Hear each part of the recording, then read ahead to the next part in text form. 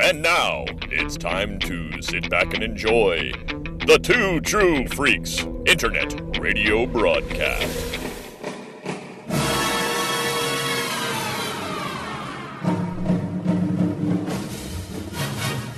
The OcaDecaGonaGon Files.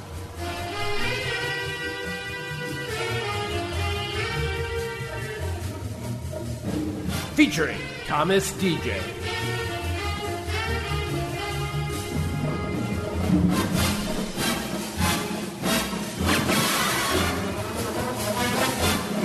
In 3, 2, 1. It is a great pleasure to be sitting here on this hot Wednesday, July night with the closest friend I've never been in the same room with, the great Michael Bailey. Oh. And we are going to talk about another thing that never came to pass. Yeah, and it's my fault because I've gotten... You know, you I'm about to quote Glenn Ford from Superman the movie. A man gets older and suddenly he sees things very clear. And what I realized as I was attempting to do what I was attempting to do, that I'm at that age where, man, I can call it if I really want to. Like, if I am just not feeling something, there is less time in front of me than behind me.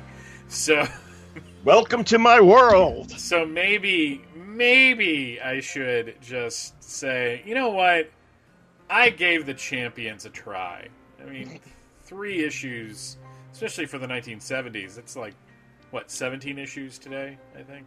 It's 17 issues plus an Iron Man annual, an issue of the Avengers, a crossover with Supervillain Team Up, a 2-part coda in the Spectacular Spider-Man, and a Hulk annual. You know, it's funny when you say all that together because, you know, the 1970s were still very much a time period of newsstand distribution being the primary way comics got into the hands of people. Mm-hmm. And because of that, the comic companies, especially DC Comics, was very reticent to do, you know, ongoing stories, much less, you know, crossovers. And then with this one, you just get the feeling that because Marvel was so effed up in the 70s on a executive level and an editorial level, right, that somebody really wanted this thing to get finished, so they just kept sticking it in other things. Well, Tony Isabella has a story about that, which we will get to. But let's set up the disaster. Around Christmas time, Comixology had a Marvel's Masterwork special where many Masterworks were to be had for 99 cents. And I picked up a bunch of them, including Champion's Masterwork, because as a kid, I loved that comic. I have no idea why. Around Christmas time, Comixology had a Marvel Masterworks sale, and many Marvel Masterworks were available for 99 cents to $2. And since I was flush with cash, because it was Christmas time, I indulged myself and bought a number of them, including The Defenders and Ms. Marvel and The Champions, because as an 11-year-old, I loved me The Champions. And I have no explanation for that at this point, especially after reading these books now. And I was talking to Michael, and I said to Michael, we were talking about The Defenders, which I also picked up, and we were talking about maybe doing an episode of Views from the Long Box about these two teams. We're still probably going to do one for The Defenders, correct? Yes, at some point, because I will read that, because I actually like that team. Well, yeah, but the thing that's fascinating about the Defenders is, arguably, it contains the first company-wide crossover in the history of comics. In the Defenders-Avengers War. Which, again, was a huge chance that Marvel took, because you weren't guaranteed to get both at whatever spinner rack exactly you were buying from. So we were going to do the Champions and the Defenders. And I think I warned you, because I was already knee-deep in the Champions, that they were a little rough. And you lasted four issues, right? You gave up around the Chris Claremont issue. Yeah, I believe it was issue 4 where I was just like, nope. Because we're at that age where we can wear whatever we want. You know, that's why I wear my rose gold headphones out in public, because I'm old enough to say fuck y'all. I don't care. But yeah. And I sat through I read the whole cycle. So, and should I read out Tony's excuse for why that book happened? Sure. Okay. One of the nice things about Marvel's Masterworks is that they allow the creators of the books to do forwards for their collections. And he talks about how in the mid-70s, the upper management at Marvel said they wanted more books. And at the time, the editors were Len Wein and Marv Wolfman, and they called all their writers in for meetings to pitch books. The Champions concept I pitched to my friends, Len and Marv, was not what readers would see a few months later. My original pitch was a title starring just Iceman and the Angel. I wanted to do a mashup of Route 66 and The Odd Couple. Two young heroes traveling across the country, having adventures and helping people. I figure many of these people should be beautiful young women, because do I really have to explain that? Okay, at this point, sounds okay, right? It's a solid elevator pitch. Yeah. I will say that. And has Isabella pointed out, Iceman and Angel were the only two original X-Men who were not having anything done with them, because the Beast was about to join the Avengers, thanks to Steve Englehart. And Cyclops and Jean Grey were occupied in the Claremont and Cochrom's X-Men. So my original Champions concept survived about 10 seconds, undone by Len saying all superhero teams must have 5 members. I thought he was putting me on, given he'd both written and edited Fantastic Four. Our conversation went like this. Tony, you mean like the Fantastic Four? Len, exactly. Okay. The initial rule was followed by others. Every team must have a strong man. Every team must have a woman. Every team must have one member who has his own book. Len stopped short of telling me every team must have a mystery-solving dog. So, with this edict, Isabella added the Black Widow, who he just wrote out of Daredevil. So that, once again, still making a little bit of sense, right? Mm-hmm. He needed a strong guy, so he picked Hercules.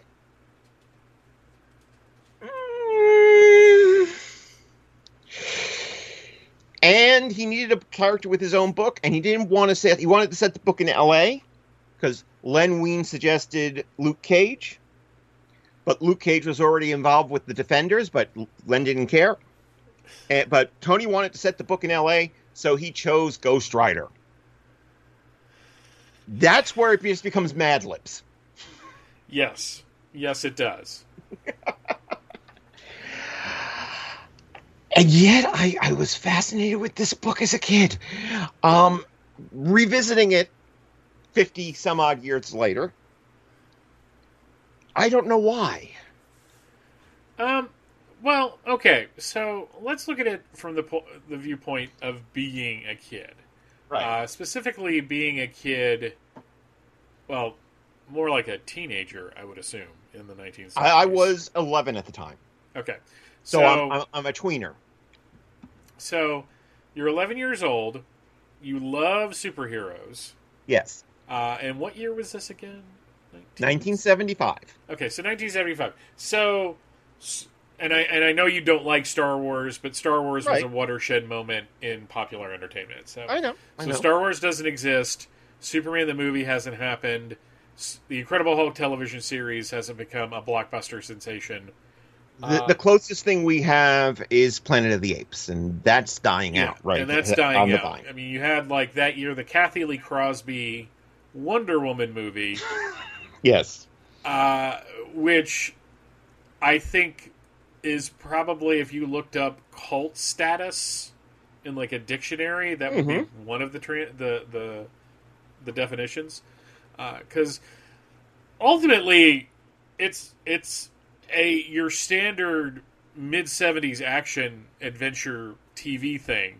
And very much in the vein of taking a character, calling it one thing, and then changing absolutely everything about it. Which is weird, because like 2 or 3 years later, they would bring that concept back and set it in World War II. So it's like, what the hell? But, you know, you're 11 years old, you love comic books, and suddenly there's a comic book with your limited resources that has 5 different characters in it. That because you're not Thomas DJ of the year 2021, who has not only read thousands of more comics since then and developed sensibilities because of that, but actually worked within the Marvel mythos, at least in prose. So your opinion of it has gone from, I'm 11, look, it's a bunch of cool superheroes and they're all teamed up, to I'm in my 50s and what the hell, this doesn't work. It's basically like, there's these Kinder eggs. Have you seen them at stores? Yep. Okay. So, kids love them because there's a little toy inside. Rachel bought one because she wanted to use the container as a mold. Right. For something else. But she tried the chocolate, and it's terrible, but kids like it because kids don't know any better. To kids, it's chocolate. To my wife, it's subpar chocolate. And I'm not saying that necessarily the writing or the art was subpar, because I think everybody was doing the best with what they were given. Well, I mean, we could see from that quote I just read out that Tony was working under a lot of restrictions he was not expecting. You know, it is, and it's really interesting because I've both read and listened to Sean Howe's Marvel: The Untold Story. Right. Which is a cautionary tale of maybe not wanting to know too much how the sausage is made. But the 70s seemed to be this time period in Marvel Comics where, like Jim Shooter had to happen, almost. Right. Given the chaos of the offices. Like, if you read Les Daniels' Marvel, 5 Fabulous Decades of the World's Greatest Comics, which is a great book. Like, if you're wanting kind of an introductory deep dive into a history of comic books, coffee table book, that book, when my sister got it for me for Christmas back in like 1991, I read the crap out of that thing. Right. But it's very textbookish. Like, it doesn't get into things. So when you read about, well, you know, Stan Lee stepped down as editor-in-chief, and then Roy Thomas stepped up, and then Roy stepped down, and it was, I think, Len Wein after him? Jerry Conway, I think. Yeah, because Jerry Conway was like, I think it was Len, Marv, then Jerry Conway. Then Archie. And then Jim Shooter. Right. But when you read it in the Les Daniels book, it all seems so amicable. Mm-hmm. In real life, it was a horror show of personalities working against a culture where, you know, it's not like DC Comics of the 60s where everyone's wearing suits. Right. You know, this is Marvel Comics where Marv Wolfman apparently comes in at noon and then immediately goes out to lunch. So the fact that anything got published Mm-hmm. is kind of a minor miracle.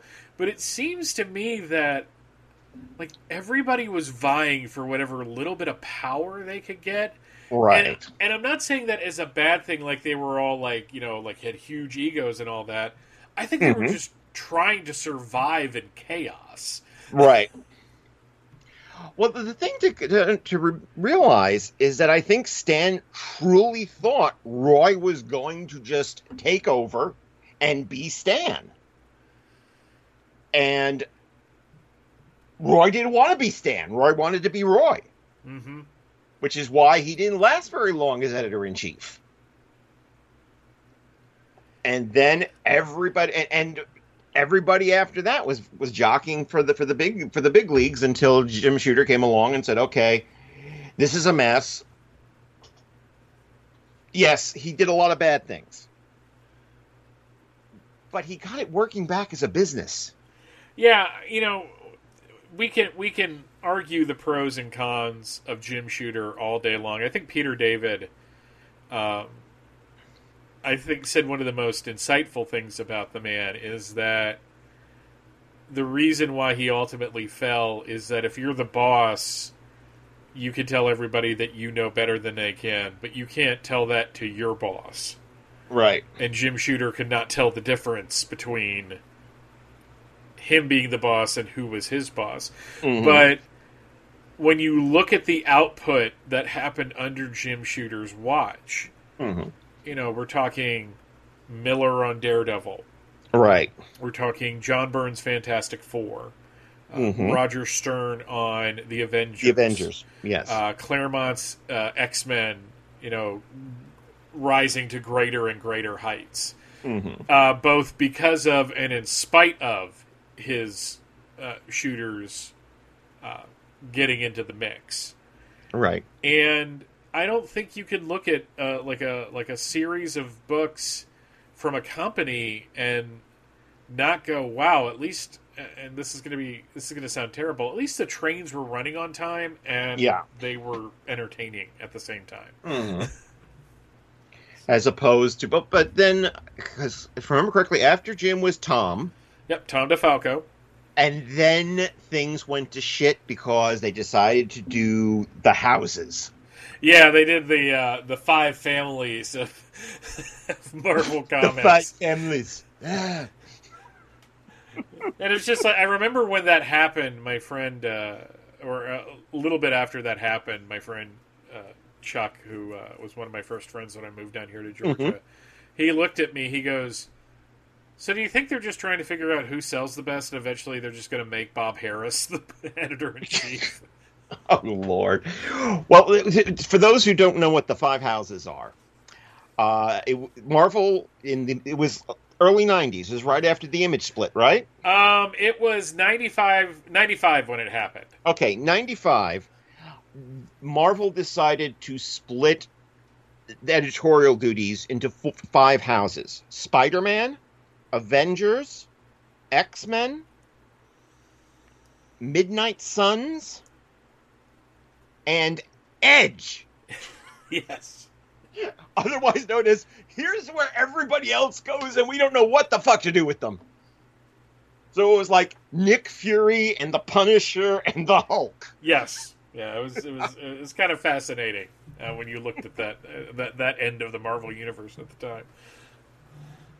So, but that's way in the future. Yeah. At this time, there was a big push because there was a paper surplus in both DC and Marvel to put out new books. And sometimes, actually, I was about to say sometimes you get, and then I was thinking of What was a successful book at that time? The Invaders. Really?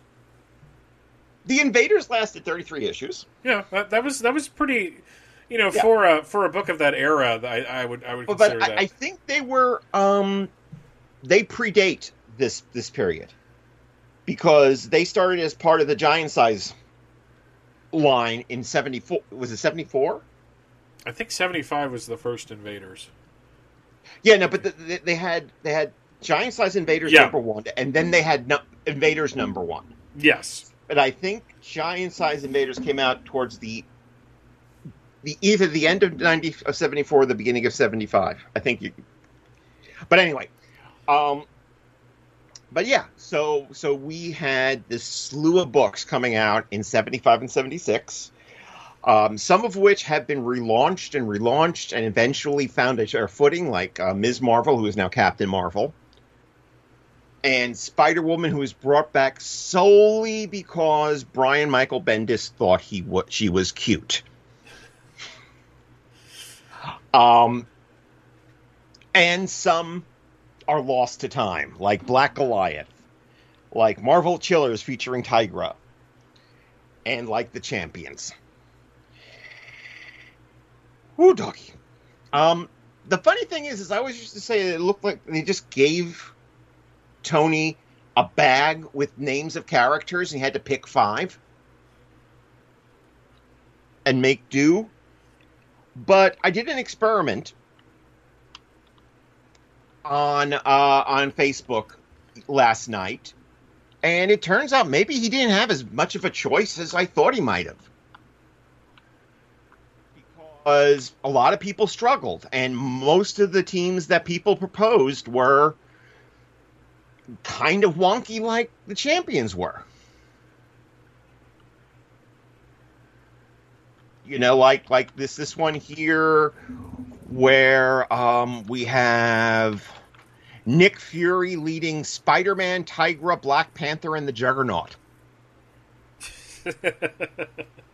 That was suggested by Coley Boyd. Or W. Blaine Dower came up with Black Widow, Daredevil, Ghost Rider, Spider-Man, and Deathlock.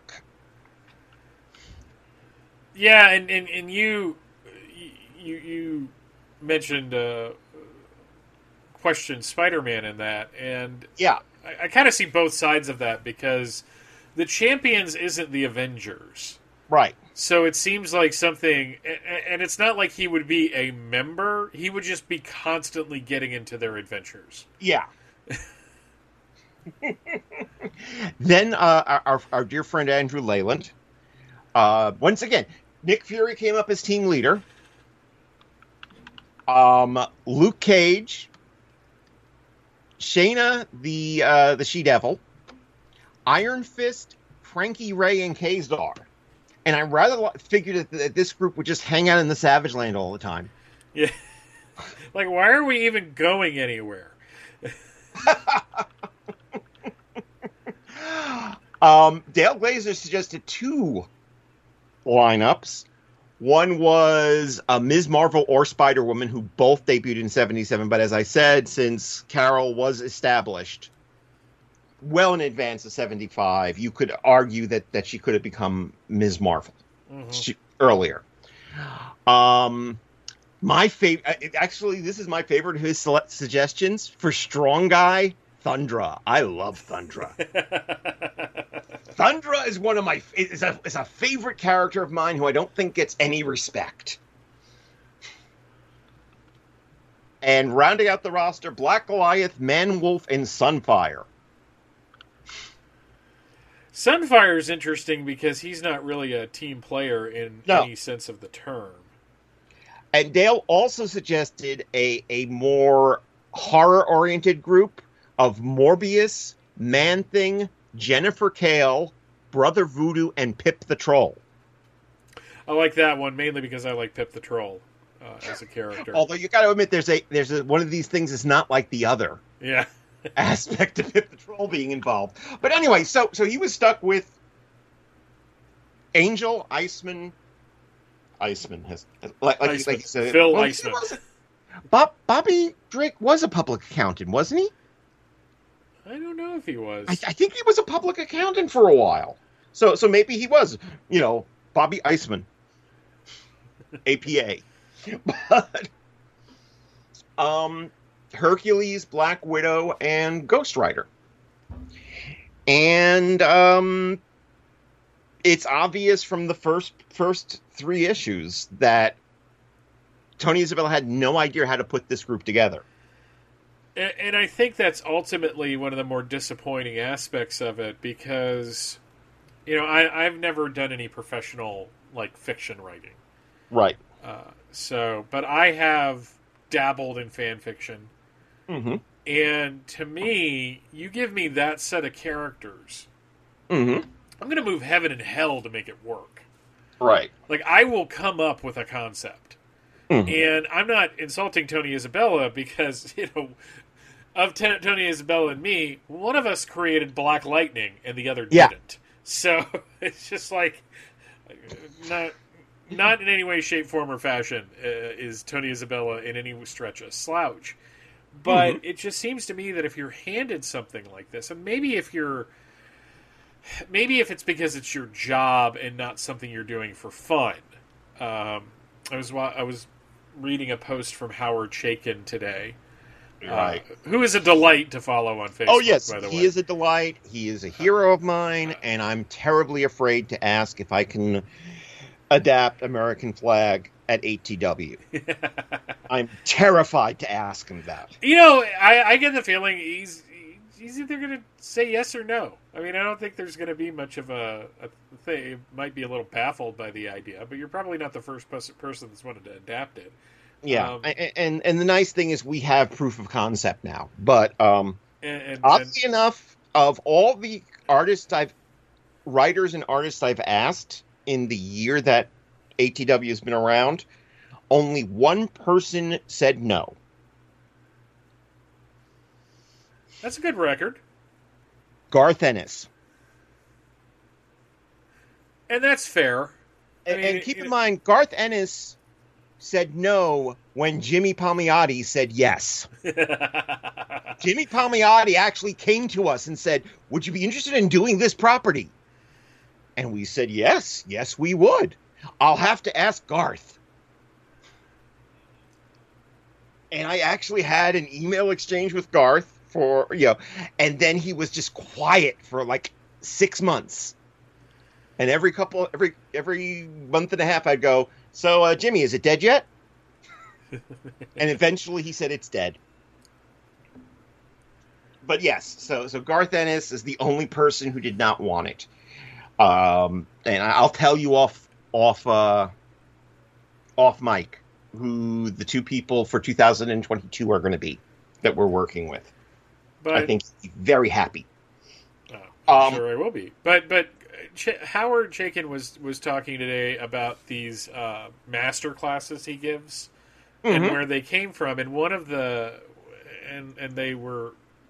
came out of something he and another guy, and then eventually just him, would do for Marvel every once in a while for their contract talent that wasn't maybe performing as well as Marvel wanted them to. Mm-hmm. And one of the things was, this is a business. Editors are not your friends. You may get friendly with them. Right. But editors provide a certain function, and this is their relationship to you. And right. I think to a certain extent, there's a difference between me, who doesn't work in the industry, being thrown 5 disparate characters and thinking, I can have some fun with that, and somebody who this is their living and wants it to be good at the same time, going, okay. And more importantly, being told, no, you can't do what you really want to do. You got to take these 3 other guys. And there's a disappointment in that too. I mean, mm-hmm. creative work is hard, right? Just because sometimes you can take sow's ear and make it a silk purse. Silk purse, yes. think that's how that goes. I always get confused between Silk and Sow in that for some reason. But I'm also the one that doesn't want to say epitome. I want to say epitome for some reason. So what the hell do I know? But I went through a period where I was pronouncing both use and vacuum. But I read the first issue, and I'm like, you know what? Talk about a way of a stretching to get to where you need to go. It's just like, wow. Like we're just visiting, and Black Widow's here teaching, and applying for a teaching job. Yes, applying for a teaching job with her Russian, whatever he was. This was during the period, and I have great respect for Jerry Conway. I know you have great respect for Jerry Conway. Oh, yeah, absolutely.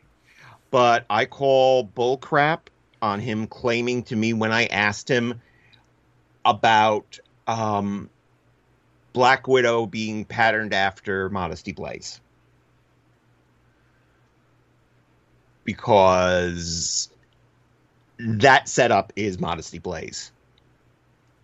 But anyway, yes, this was during the time when she was hanging out with Ivan, who was an older gentleman who was her chauffeur / confidant, and he loved old movies because that was a big thing in Jerry Conway's Daredevil and Black Widow run.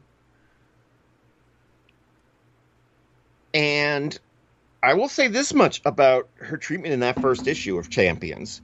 It's obvious that Isabel is comfortable with her. Yeah, no, she came off... I think really all the characters came off kind of strong, but she in particular. Yeah. I mean, Angel, Bobby and Warren, I think they had the benefit of being extant characters who had chemistry beforehand. Right. Given that they were part of the X-Men for how many years before it went into repeat hell. That weird limbo, and Andy and I talk about that in an episode upcoming of Tom and Andy Talk About. Yeah. But yeah, so they worked mainly because Isabella cast them as people that were between gigs because they were between gigs. So it kind of felt perfectly... Except for Ghost Rider, who just happened to be driving along. Yeah, like everybody had a reason to be there, and then Ghost Rider just shows up. And I'm gonna be completely honest. I've never glommed onto any version of Ghost Rider. Even Danny Ketch, who you would think would be my Ghost Rider, considering when I was, really, like a teenager. Right. But despite a brief flirtation with when the Rise of the Midnight Suns happened, which I still hold as one of the most fun things Marvel did in 1992. Oh my gosh! Every time you mention that, I think of Len Kaminsky's. What were they called? They're called Night Stalkers. Yeah. Yes. Where they fought DOA, the Department of Occult Arcana. Yeah. And it wasn't only that; it was that they all came with posters. That when you put all the posters together, it formed a giant poster, and it was just kind of fun. But Johnny Blaze was showing up in the Howard Mackie Blaze series. It's so bad, but I loved it. Yeah, but the thing is that when I think of that, I think Johnny Blaze, starring Lorenzo Lamas. Because that was the hairstyle and all that. Yes. It was the long-haired guy on a motorcycle. It's like, hey, renegade. But in the 70s, he was basically the Searcher. Yeah, he was essentially the Searcher. You're not wrong on that. But I have tried to read 70's Ghost Rider. And it's one of those things where I think I've gotten to the point as a comic fan and historian, if you will, where I can look at something and go, I see why people liked this. I just am not getting anything from it. Now, that doesn't mean that 10 years from now I'll come across a run of 70's Ghost Rider books and just completely fall in love with it. I mean, that can and will happen. with things. But it's just like he was the one showing up that I'm like, one of these things is not like It's not the like other. the other. And it's funny when you think of this as like between Johnny Blaze and Hercules. Hercules is the one that feels like he fits in more. Oh Lord! Because he's the Prince of Power. Yeah. So they spend 3 issues in UCLA getting involved with some Pluto and Hippolyta shit. Yeah, and let me stop right there and say, Jesus Christ, 70's Marvel. Okay, you read some mythology books. I get it. Because this is exactly like, to my mind, Roy Thomas's first 2 issues of The Invaders, where he puts in the rings of the Nebula. I mean, it's just... I don't care. It reminds me of that run on Thor Roy Thomas had, where he incorporated the Eternals and the ring cycle and the Wait, young are you telling me that gods. Roy Thomas played with the 5 rings? I mean, Yes. Really? Shocking. I know. But anyway, so it's 3 issues of them hanging out on UCLA and fighting mythological things, and using a portal that Bobby froze. Yeah. To get through to Olympus so they could stop the wedding of Hercules to Hippolyta. And that was it. Yeah. And then came the Chris Claremont issue, where they were trying to set up, which is apparently something that Tony authorized because he was moving at the time, but which set up the idea for the book, which was the heroes for the common man. Which is a good concept. Yeah. I really liked the artwork in that issue, by the way. Oh, the George Tuska artwork? Yeah, Tuska sometimes on superhero work, because it wasn't what Tuska was built for. Or wanted to do. Could be a little weak, but all of the military stuff in that issue looked amazing. Well, it had a feel that whole 4th issue, and I remember being disappointed as 11-year-old Tom because it didn't feel like a superhero comic. It felt more like a horror comic. Yes. And I think that's what Tuska was responding to. This feeling that it was not a superhero brawl. It was a zombie it was a base under siege zombie epic. But that's where you tapped out. So you didn't even get to the Russian trilogy. You didn't get to Rampage, the supervillain who could be you. I like that name, though. Rampage, well, the name was Rampage, but they kept putting the supervillain who could be you! Exclamation point, because he was the first supervillain triggered by the recession.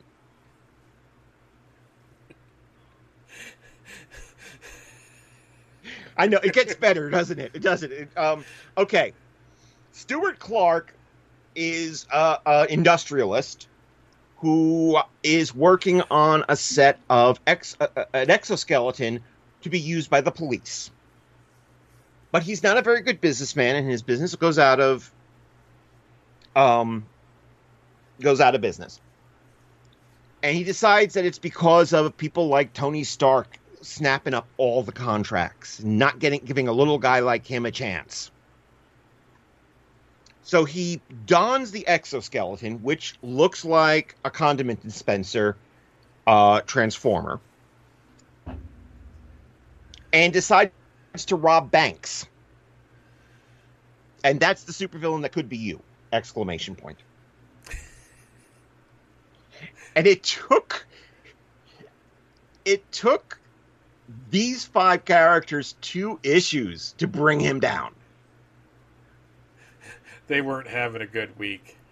Yes, and then there was the Russian trilogy, which only one issue was written by Tony Isabella, and it was about a character called the Outcast, who had a mysterious connection with Ivan, who came to Los Angeles to bring Ivan back for trial or something, and he had enlisted the aid of the Titanium Man, and he was wearing the Crimson Dynamo armor. And, y'all writing this down? Yeah.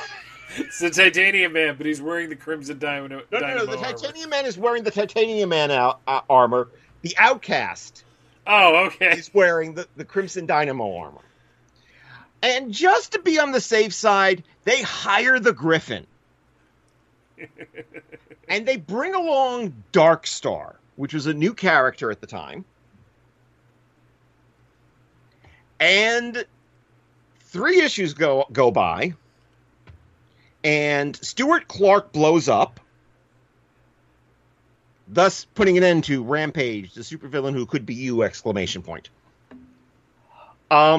It turns out that the Outcast is actually Ivan's son, and he resents his son. He resents his father, and a whole bunch of crazy shit happens. And they open their new skyscraper headquarters because nothing says, the Heroes for the Common Man quite like a big ass skyscraper. And at the end, Darkstar joins the team. Actually, more like Darkstar kind of hangs around the team, never officially becomes a member.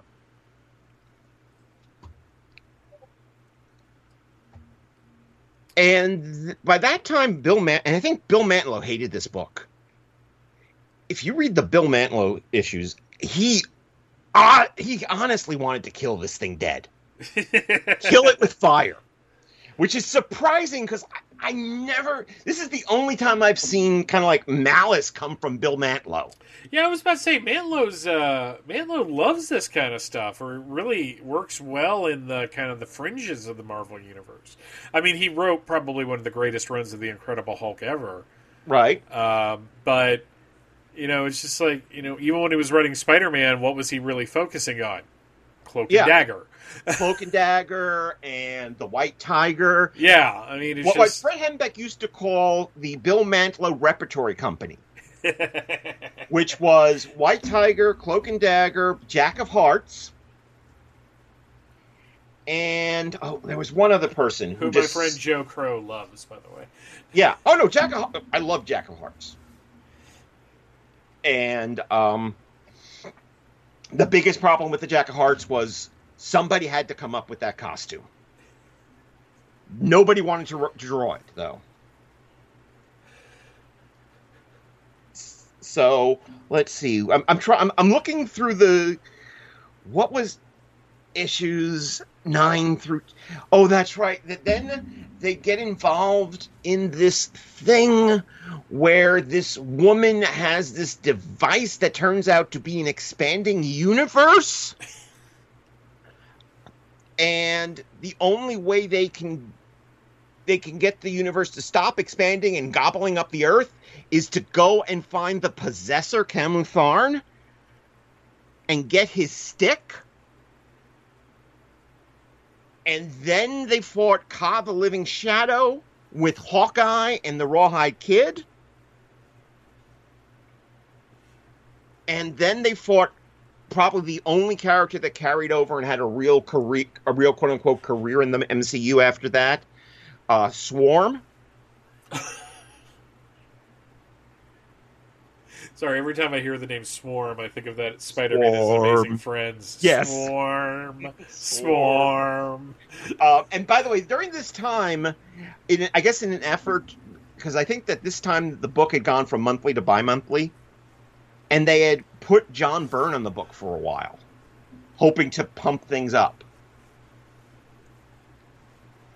And it's about this time that we get... Mantlo wrote the Iron Man annual, so he included the champions. He started hinting that Black Widow and Hercules had the wim-whams for each other, which... Ugh. And they fought AIM in that issue. It was all about AIM and MODOK and stuff. Then they go to New York and fight the Avengers because Typhon, a giant, an Olympian giant who had appeared about maybe 3 times, was possessing Iron Man. These are actual issues, folks. Yeah, it's just... Here's the thing. Here's the best way I can describe how I feel about the Champions. The Champions was a pitch for a Hanna-Barbera superhero cartoon. It's like the Galaxy Trio, which was created because they didn't have the rights to the Fantastic Four anymore. So they were like, we've got the rights to these characters because no one else wants them at this point. I mean, it's really hard to think. I was talking to one of my younger associates today. Yes. Because now I'm dealing with people that are like 19, 20 years old, and it's weird. And I was explaining something about how the timeline of Marvel movies happened. Because she actually asked me, so there was like Spider-Man, and then the Amazing Spider-Man, and then the MCU stuff. How does that all work? And I'm just like, boy, did you ask the right person. No other manager would be able to give you this useless information. Yes. But it's really weird. I was telling her, I go, you got to understand, it's really weird for some of us that Iron Man is a Halloween staple for kids. Yeah. That we're talking about a book that was almost canceled several times. Yeah, like Iron Man was always a big player in the Marvel universe. But when you're talking like the rest of the world, they knew Spider-Man and the Hulk. Right. Maybe Captain and America. The X-Men. And the X-Men. You know, anything that had an animated series. And to be fair, Iron Man did have an animated series, but it was part of the Marvel Action Hour that wasn't necessarily carried everywhere. Yeah, and that first, to be fair, that first season of both Iron Man and the Fantastic Four are rough as hell. Rough. I mean, interesting voice cast. Yeah, no. Chuck, how come I can't remember his last name? The guy who played the Thing. I forget who played the Thing. I know Bo Weaver played Mr. Fantastic, and Laurie Allen played Sue Storm, and Brian Austin Green was Johnny Storm at one point. I'll be your Human Torch only if you let me rap. Yes. Hey, you know, if you're gonna use what popularity you have, why not? Brian Austin Green actually seems like a pretty decent guy. It's not like they said, okay, you could do the theme song. I can accept that. But then they have him rap in the middle of an episode. You know, for the kids. Yes. But you know, when you think about it, Black Widow's movie is coming out any minute now. Yeah. And the fact that she was introduced in Iron Man 2 and then became one of the Avengers and then became, like, big. Yeah. You know how I know Black Widow's big? She was in merchandising. Yeah. She was a female character in merchandising that misogynistically is geared towards boys. Right. They should have made a Black Widow film back in 2011. Yeah, I think this is one of those things where they waited way too long to do it. Especially since it's been kind of like teased now for over a year and a half, thanks to the plague. But on the other hand, I'm in not only because I like Scarlett Johansson as Black Widow, but David Harbour as Red Guardian is like everything I want in life. Plus, we get the Taskmaster. Finally, yes. One of the coolest villains ever created for the Avengers. And would I like him to be in the swashbuckling boots and the cape yes. and all that? Yes, I would love that. But I think Falcon and the Winter Soldier gave me enough of what I have always wanted to see in terms of costumes on screen. I can kind of let this one go. Now, let me ask you this.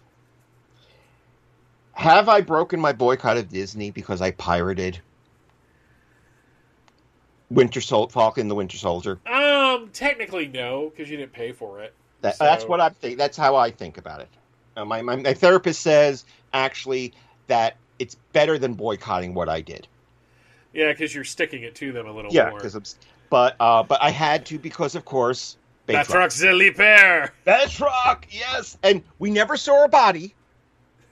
No, so he's still alive. I was actually really impressed with what they did with Batroc in that show, in all honesty. Mm-hmm. Actually, I was just impressed with that show. Because it should have been a movie. Actually, I kind of liked that it was a TV show because they got more time to do things. Right. Yeah, the last episode was mostly, hey, look at this awesome costume. Right. But I think in terms of... One, I think everybody read John Walker wrong. Right. They all said he was like this Trumpian character. I saw him as a soldier that worshipped the ground Captain America stood on, but was given the opportunity to be Captain America when he hasn't processed all of his trauma.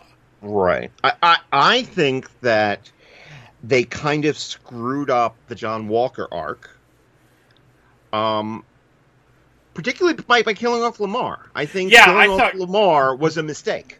That was a huge mistake. Probably one of the few the show made with him. Because, like, when he killed the cell member in front of everybody, like, everybody wanted it to be like, well, this is police brutality. I didn't read it like that at all. Mm-hmm. He lost control, don't get me wrong. But that's, like, right out of a Mark Gruenwald, Roger Stern comic. Yes. I will say, though, not that I'm going to give any spoilers, that in retrospect, I really appreciate how a certain character ended up. Even though I had that thing spoiled for me, where that one character was going to be, what that one character was going to become, and seeing it play out, I was like, okay, I can deal with this. This is kind of cool. But the fact, so you have Black Widow on this team. Mm-hmm. Hercules, who is yet to be introduced in the MCU. Right. I have no idea who you would have play him. Actually, I know who should play him. Mm-hmm. Anthony Starr. Okay. From Banshee, and he's Homelander. Mm-hmm. I think he's got that smile that would make Hercules work. That smile and that way he has of using his physicality. Right. I could definitely see him playing Hercules. A slimmed down Hercules, don't get me wrong. But that dude's pretty jacked to begin with. So, but no, and you have Ghost Rider, who was kind of on S.H.I.E.L.D. Yes. That was Jamie Reyes, though. And, you know, obviously both Iceman and Angel have been in X-Men movies. Mm-hmm. To one degree of success or another. Right. I actually really liked, what's his name as Iceman? Sean. Yeah, I know he and his brother are twins. Right. And one Ashmore, of them was, isn't it Sean Ashmore? Sean Ashmore, yeah. And there was Sean and Aaron. Because Aaron Ashmore played Jimmy Olsen, not that one, on Smallville. And I thought when they brought him back for Days of Future Past, which is an extremely flawed film because it's directed by Bryan Singer. I'm glad that I'm not the only person who keeps saying that it's one of the best of the lot. I'm like, it's the one that really disappointed me because it really wasn't. It wasn't an X-Men movie. Yeah, it was a follow-up to First Class, which I loved. I still hope one day to see the script Matthew Vaughn had submitted for X-Men Second Class, which was supposed to be set in the 70s. Yeah, I would have dug that too, just because. And I'm like thinking, okay, since First Class is a James Bond movie, what was big in the 70s? Yeah. Kung Fu movies. Ooh, yeah. I could have brought in Sunfire and. Yep. That's what I'm thinking Second Class probably is. But anyway, we're not talking about Second Class. We are talking about the dumpster fire. You had the potential to do something, if not brilliant, at least interesting, right? Because you have a demigod. Right. You have a former Russian spy. Mm-hmm. You have two kids that are part of a religious fanatic school. That's a joke. I'm not that Oh, no, far no, off. no. Ask my friend Anna to tell you about Fuck Island. and you had Ghost Rider, Motorcycle Hero. Suddenly Henry Rollins shows up and just punches me dead in the face, which I would love, by the way, just to get the chance to meet Henry Rollins, who I respect greatly.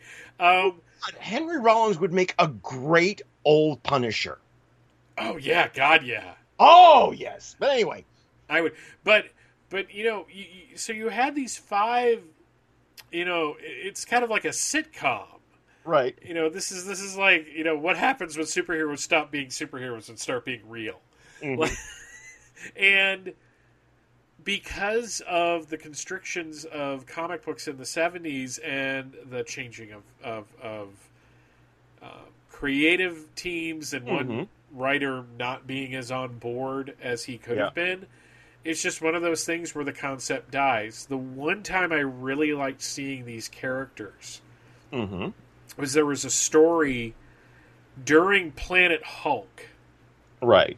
They had a giant-sized Hulk, like one of those specials Marvel was putting out in the mid-2000s, which had like reprints but also original stories taking place in that time period. It was this really cool champion story dealing with the Hulk. And I thought, wow, this is a really That is probably the second part of the crossover with Supervillain Team Up. Okay. The crossover no one demanded. Because it's like, are you trying to boost up Champion Signal? Then if so, why are you crossing over with Supervillain Team Up, for God's sakes?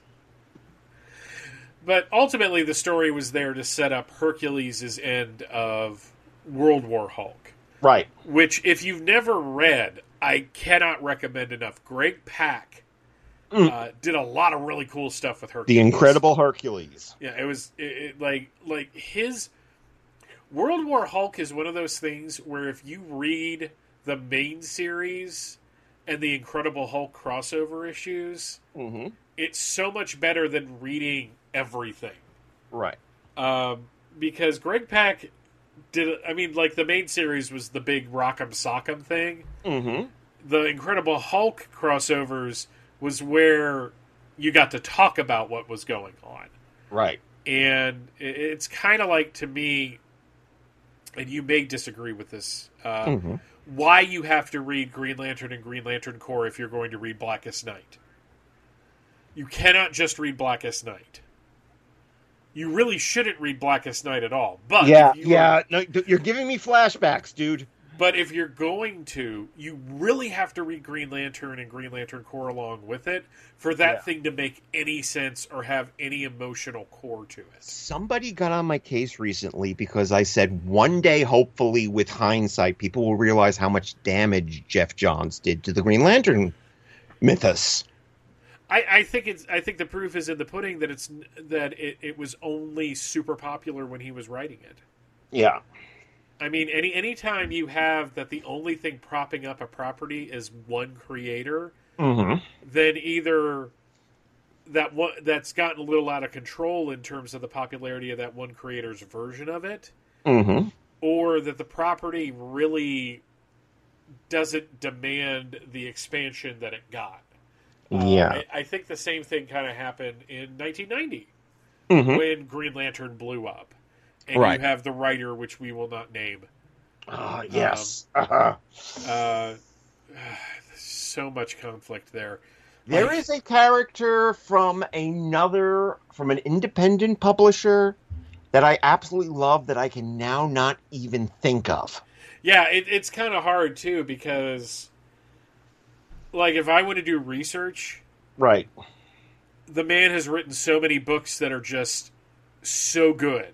Mm-hmm. And it just taints it to a certain extent. But...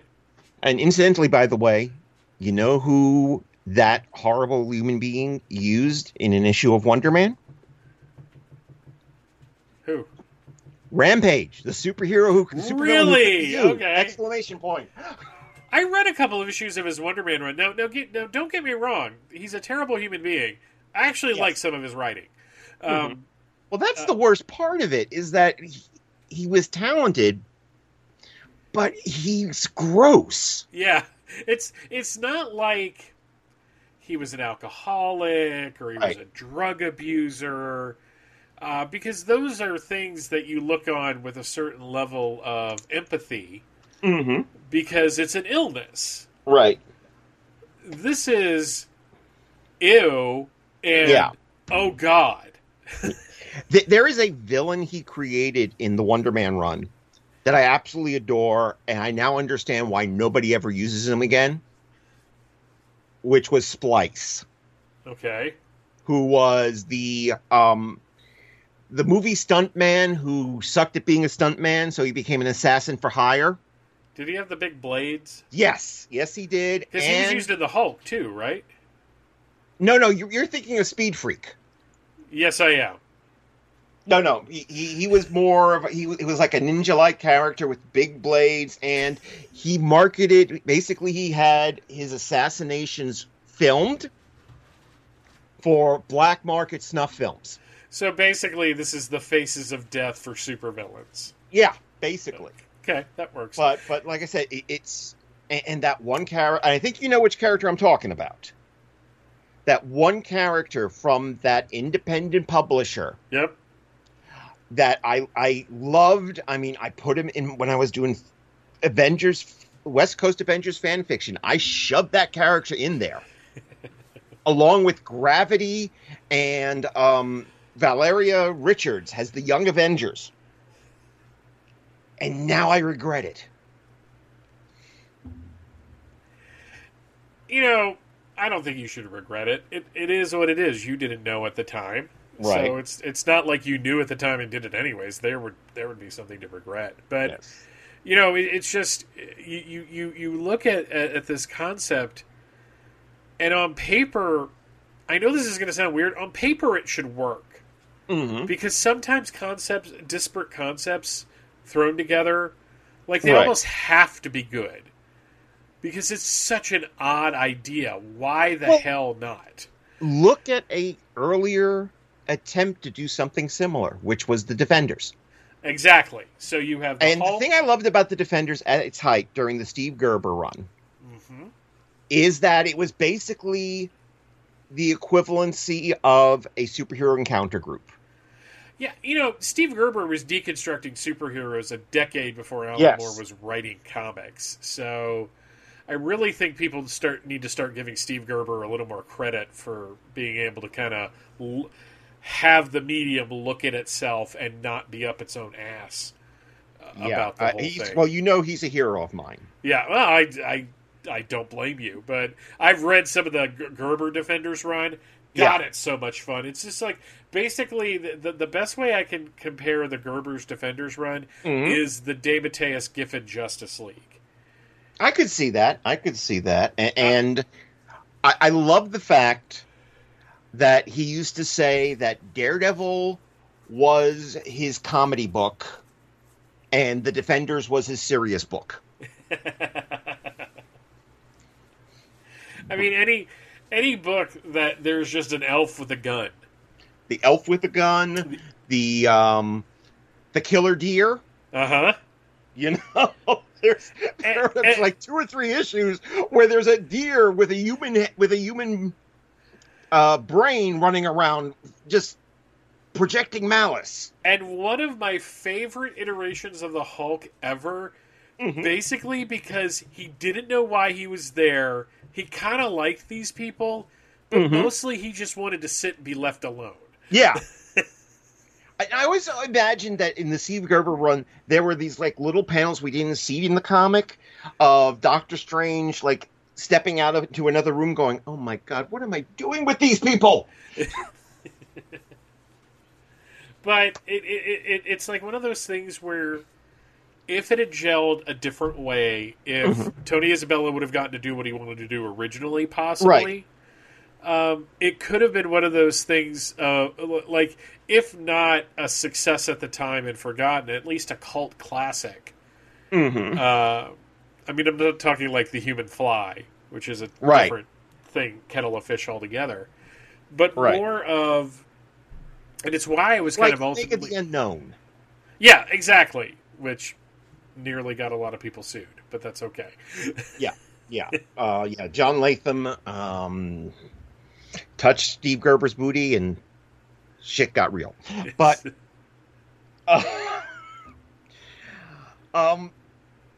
you see, if it was just Angel, Iceman, and Black Widow,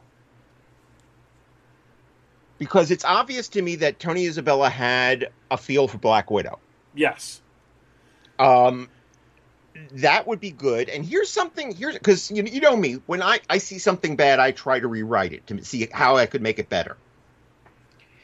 And it occurred to me that Tony Isabella, beside creating Black Lightning, also created 2 other characters around the same time that had their own book, circa 1975, namely Black Goliath and Tigra. Okay. Look at that lineup. I think that lineup would have been more cohesive. And you know what? If you were going to have Ghost Rider be part of the team, I would never have him formally be on the team. Yeah, he just keeps getting sucked into adventures. Yeah, he'd be basically the Phantom Stranger of the Champions. Yeah. Like, he doesn't want anything to do with him. And yet, everything that happens, he keeps getting... Like, every 5 issues, the Ghost Rider would show up and be like, God damn it. Again? Well, you see, I for some reason, I love this book, and I don't know why. You know, as you said, maybe it was just 11-year-old hormones being on the ground floor of something new, because I also got really into Ms. Marvel and Nova.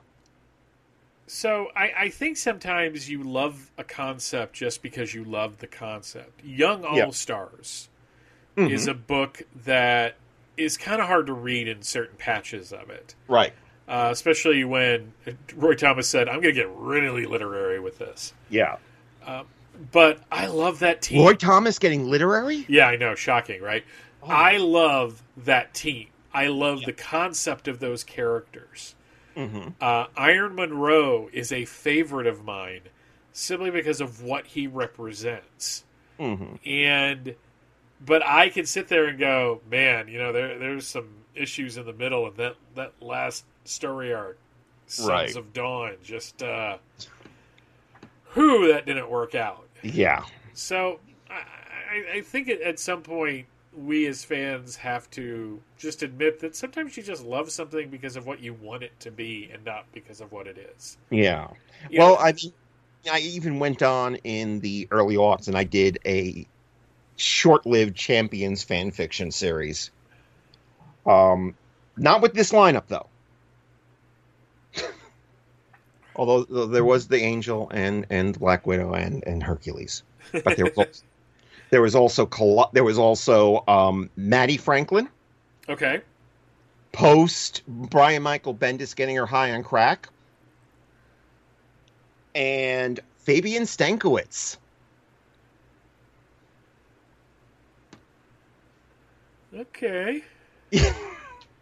And in basically the what the fuck, I had Satana just show up every once in a while.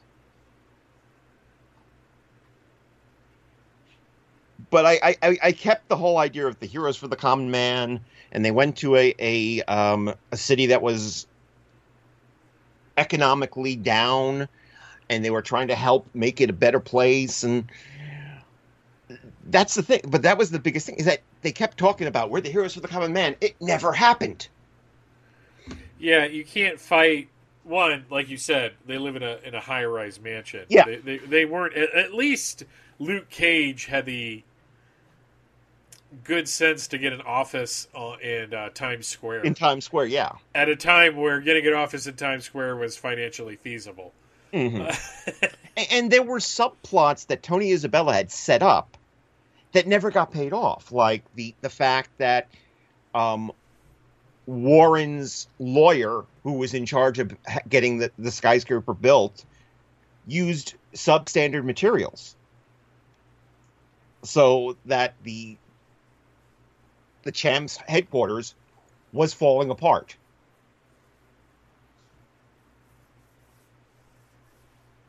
But instead, Bill Mantlo would rather have them go fight Camo Tharn, and the Stranger was involved in that story too.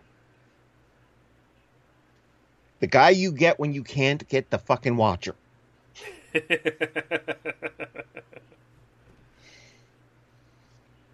it's. Oh, and you know what? What I have, the one issue that's not in this Masterworks,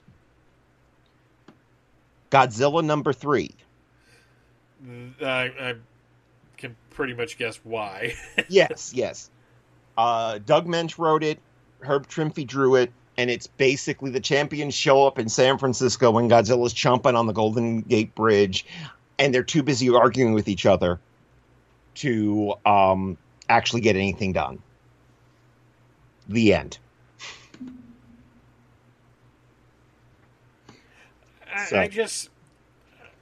I part of me feels a little bad that I tapped out. Mm-hmm. Another part of me feels like, my forcing yourself to read something you really don't want to read isn't healthy. Yes.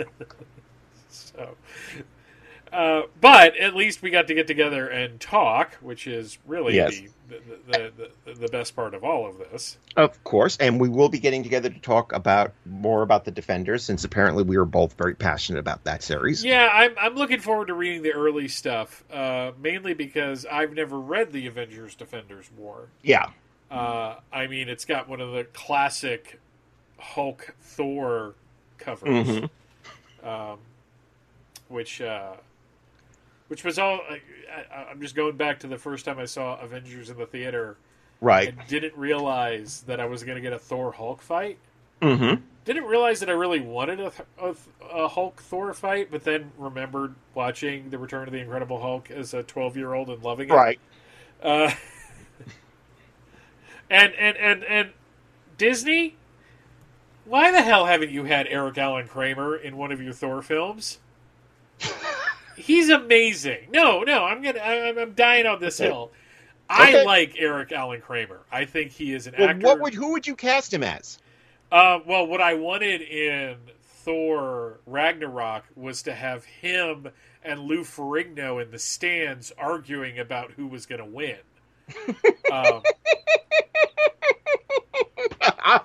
Okay. That's what I would have done with them, ultimately. God, Jesus Christ, cast him as Thunderstrike. That's another period we can talk about. Seriously, it just hit me, but it would be really cool. Instead of Eric Masterson being a young guy, mm-hmm. have him be kind of an older guy that gets the power of Thor. I could see him with like the hair pulled back and the cheesy vest, right? And all that. So, no, but seriously, that's what I really wanted. I thought they had a missed opportunity is having Lou Ferrigno and Eric Allen Kramer arguing in the stands, dressed as one of the people of that planet. Yeah, going Thor, Hulk. And on that note, my friend, thank you very much for taking the time to explain why there will be no Champions Overview on views from the long box. But and you are a busy man. yeah, actually, I have managed to. I kind of took the last week off, Right. but you've got the Overlooked Batman. Yeah, the Overlooked Dark Knight with Andrew Leyland, where we talk about whatever Batman story we feel like talking about at that moment. The Lois and Clark tapes. Yeah, the Superman and Lois tapes, but yes. Superman and Lois tapes. I'm sorry. Where me and now Bethany... I've got those. Now I've got flashbacks that awful the Luthor tapes 3-parter. Where, I was so stoked because I was thinking they were going to bring back John Shea. No such luck. No, that could be worse. They could have done one where one of his illegitimate kids had a VR thing going on. Oh wait. Yes, they did. So the Superman and Lois tapes were Bethany, Allison, and I call us the BAM crew because branding is everything. Talk about the wonderful CW series Superman and Lois, which I was expecting good things from. Right. Man, did they surpass everything that I thought they were going to do with that. I will still say that Tyler Hoechlin, to me, was Superman after about 5 minutes of his first appearance.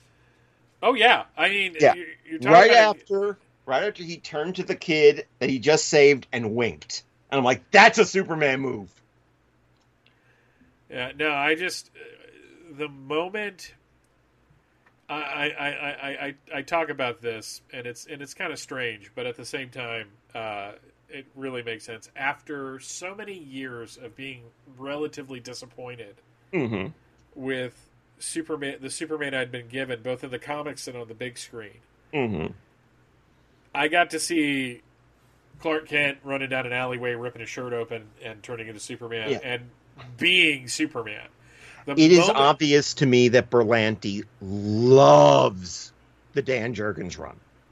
Yeah, no, it's very much of that era. Hell, look at that that actress who plays Lois. Looks like she stepped out of an issue. Yeah, and Bitsy Tulloch is the surprise for me because I have never, in my history of being like a professional Superman fan, and when I say professional, I mean reading the books on a regular basis and all that. So in 30 some odd years, even with loving the Christopher Reeve films and liking certain parts of Lois and Clark and liking all the other adapted material to one extent or another, nothing has ever reached into my head and pulled out what I wanted. And on one of the more recent episodes, they did an extended flashback.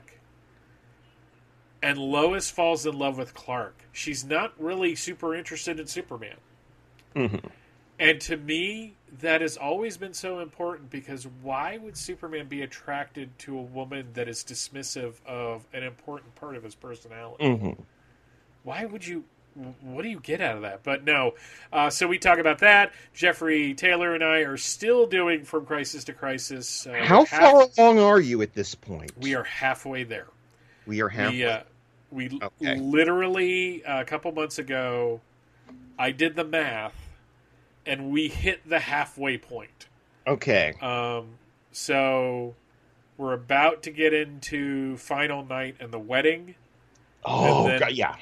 And then Electric Blue comes along. Yes. The Millennium Giants. I was going to say the Infinity Giants. and then we get into the Dominus era. And then we'll get into when Jeff Loeb and Joe Kelly and all that came in and breathed kind of new life into the line. To be fair, and Mark Schultz. Let's not forget Mark Schultz. Yeah, and he was legacy too because he was writing Superman: The Man of Steel after Wheezy and Boggs left. Right. To be fair, though, I have to admit that as much as I didn't care for Joe Kelly's run, I loved it La Chantadora. I loved that character to death. Funny thing about Joe Kelly writing that book, he got that book because the editor thought he was Steven Seagal. I'm just trying to conceive of a Steven Seagal Superman around that time. I mean, he wrote it in 2003, so Mm-hmm. for about a year. And I had a long conversation with him about that at DragonCon. Right. Because I said, I'm going to be really honest with you. I really didn't care for that era all that much. Mm-hmm. And he's just like, well, neither did I. Right. And basically, he was told, don't make any waves. Okay. Because they were still trying to get the movie made. Ah. So it was like a corporate thing. But he himself was a lovely gentleman to talk to. Both him and Joe Kelly were. Right. I'll tell you a story when we're done. Okay. That's kind of funny. But no, fortressofbailey2.com. Go check out my podcast. For all your Michael Bailey needs. And I'm around. Here and there. So, guys, thank you for listening to us talk for almost 90 minutes. And I think some of it was about the champions. You come for us to talk about one thing. You stay for us to talk about all the other stuff. All the other things, yes. So guys, once again, test negative, stay positive, be safe, and hopefully I will talk to you again very soon. I've paid my dues time after time.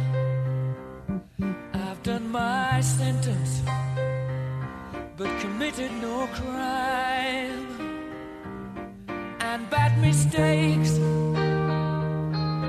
I've made a few. I've had my shadows and kicked in my face, but I've come through. And I need to go on. We are the champions, my friends, and we'll keep on fighting till the end. We are the champions. We are the champions. No time for losers, 'cause we are the champions of the world.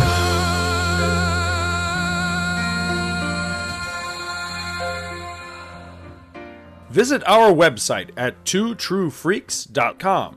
Two True Freaks is always spelled TWOTRUEFREAKS. You can email Two True Freaks directly at twotruefreaks@gmail.com. Two True Freaks and all of its excellent affiliates are available on iTunes, and you can choose to subscribe to either the entire network if you wish, or pick whichever individual shows you want to follow. We have so many shows to choose from, there's just bound to be one that appeals to your particular fandom. Just search Two True Freaks with an exclamation mark at the end, space, and the number 2. You can find Two True Freaks on Facebook. Just search for Two True Freaks. Dumbass. If you ever leave your house and you actually have friends, why don't you tell them about Two True Freaks? If you've enjoyed our show, please won't you take a moment to rate us on iTunes? That helps others find the show too. Thanks for listening. And join us every Monday for new episodes of Two True Freaks.